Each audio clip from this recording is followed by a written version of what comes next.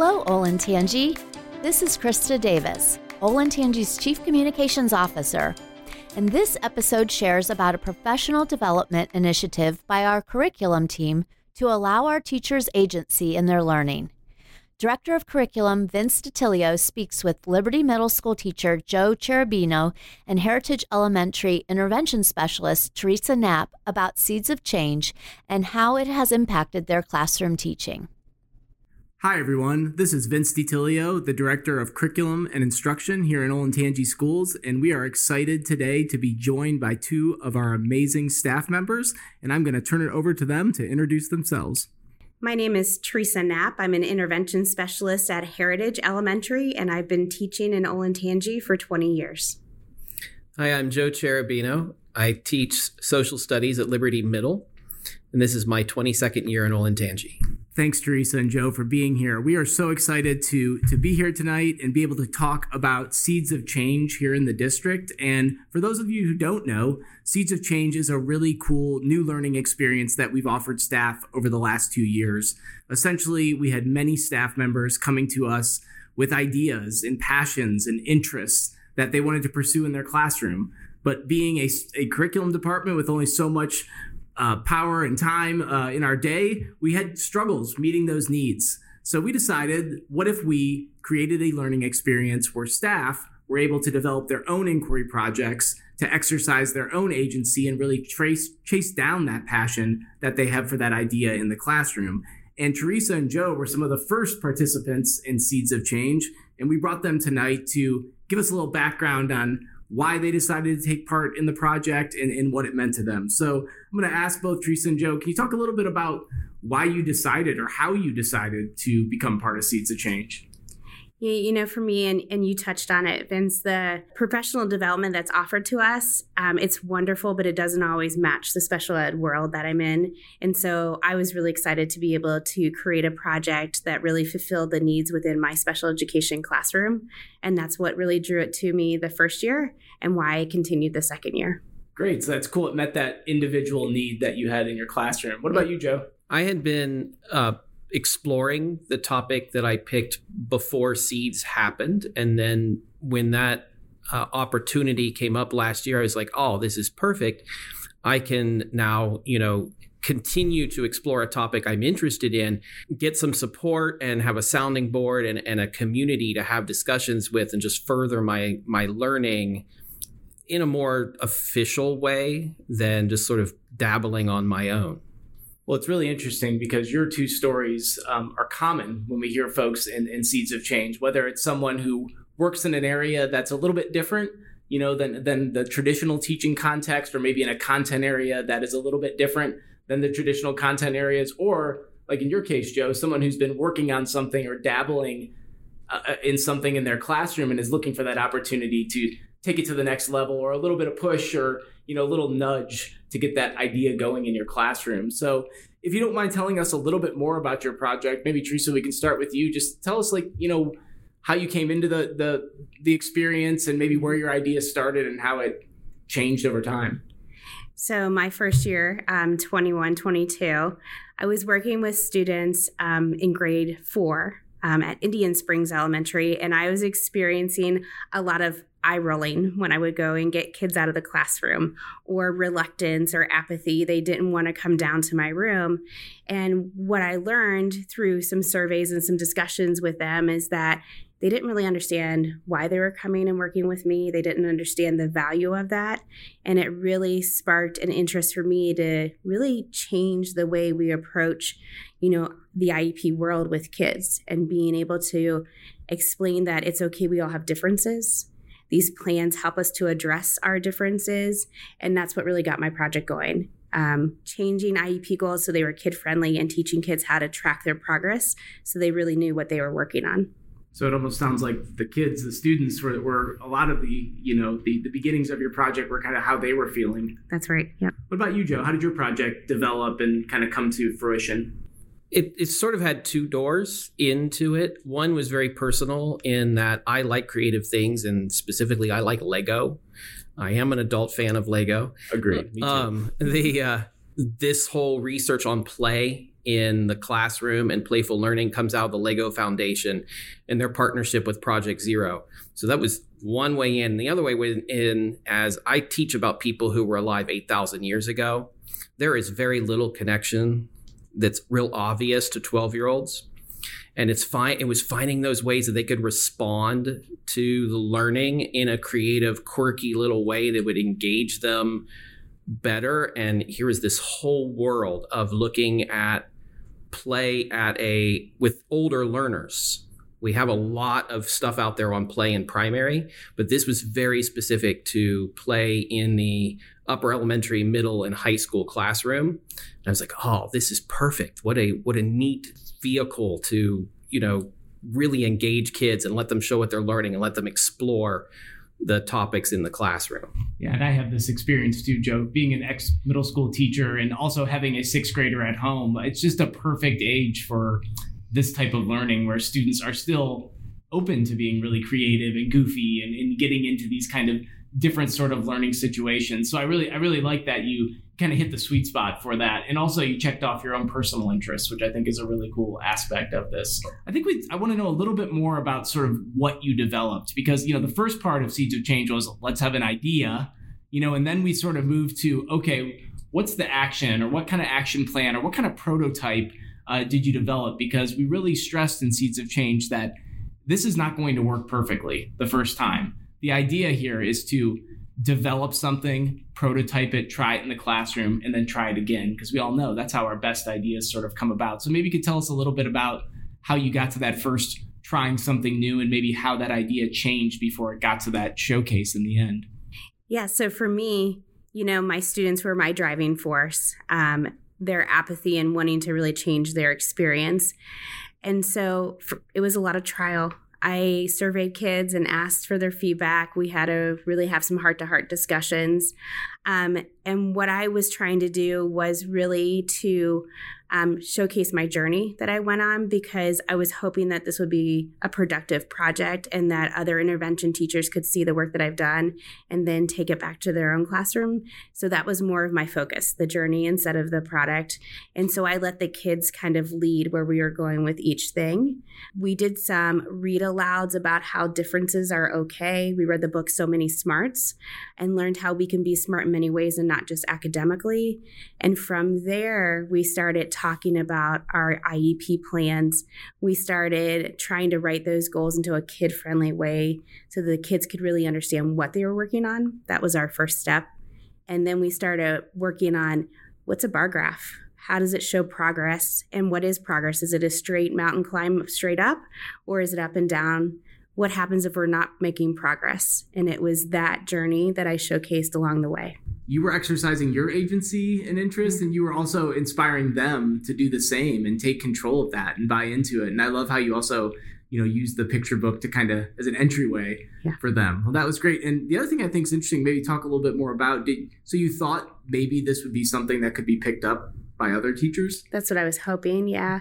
And so I think the difference with mine is, I started with the problem. I didn't necessarily have a project in mind that I wanted to do with kids. I started with that problem of apathy. And so I kept thinking there's got to be other intervention teachers that are experiencing the same thing, other classroom teachers. And I thought if I just take the time, because I really didn't have an end goal, I wasn't really sure where I wanted my project to go. I thought if I just showcase the journey along the way, then other teachers could take it and run with it and make it work for them. Great. Joe, is yours a similar story or a little bit different? Or mine started really in educating myself.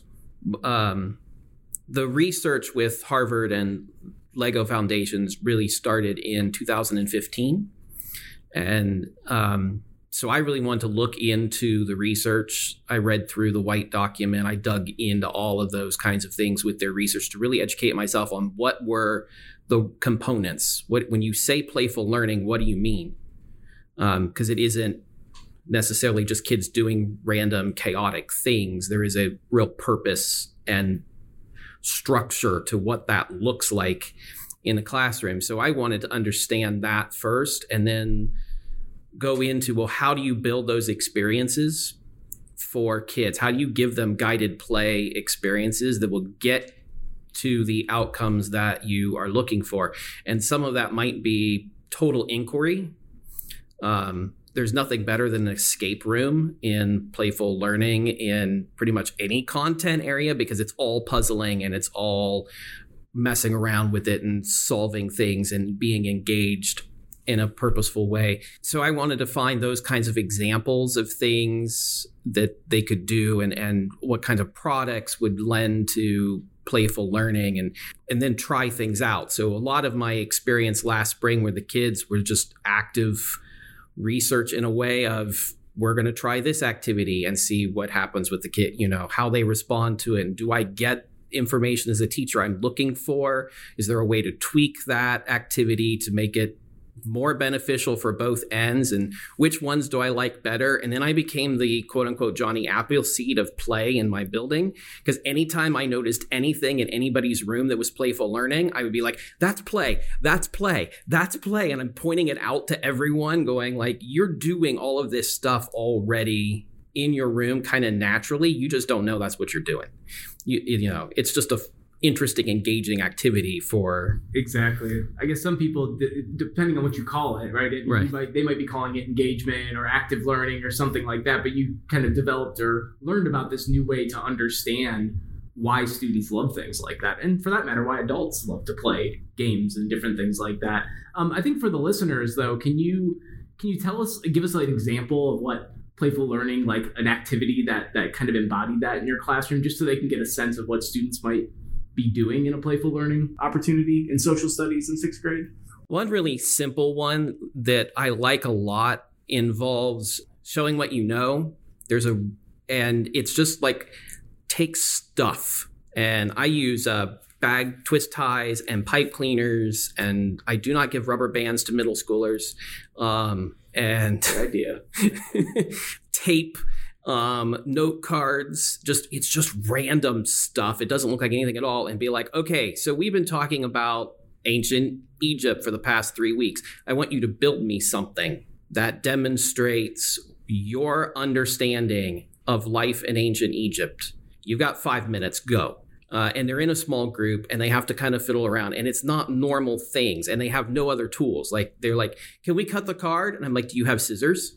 No? Okay, we'll figure it out. Figure out what your options are going to be here. And they make these crazy looking shapes and things and whatnot. And then everybody has to share out. This is what we built, and here's how it represents whatever the concept is. I like that one a lot because it's just a complete and total creative outlet.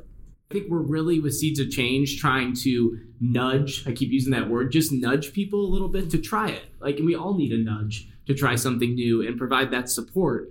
And one other way we provided that support was through feedback from other Seeds of Change members. And that's been a really, one of my favorite parts of the last 2 years is watching groups of teachers get to know each other that don't know each other and helping each other along the way with those projects. So I'm just curious if you could speak to maybe any of the other projects you gave feedback on that stuck with you, or things you saw from others in the group that were inspiring to you and maybe even made it back to your classroom. I just think the makeup of the room this year, when you walked around Seeds of Change, it wasn't just classroom teachers. There were special area teachers. There were other intervention specialists. It was a very wide range of educators in the room. I know Stacy Petz was across the aisle way basically from me and had a really cool project about music therapy, using music within social emotional learning. And I didn't really get to go over there and look at it much, but it looked very interesting. As an intervention specialist, I deal with a lot of social emotional learning. I've woven that into my project as well. And I thought that's kind of a neat outlet, is to use some music to help. Yeah, because like the vision is here maybe too, that like two projects become one, or you develop this group of critical friends who are all interested in something different yet similar for kids. And I think that's another thing I probably didn't mention at the beginning, was we were seeking for something to bring people together around passions that they have versus what they teach. Another big piece of Seeds of Change that we are excited about, but also still working on, is what do we do after?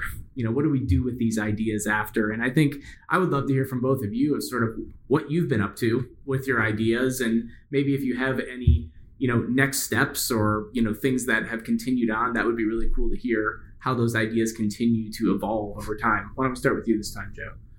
I've really continued this year looking at how to incorporate playful learning into my classroom and finding ways to put other activities in there.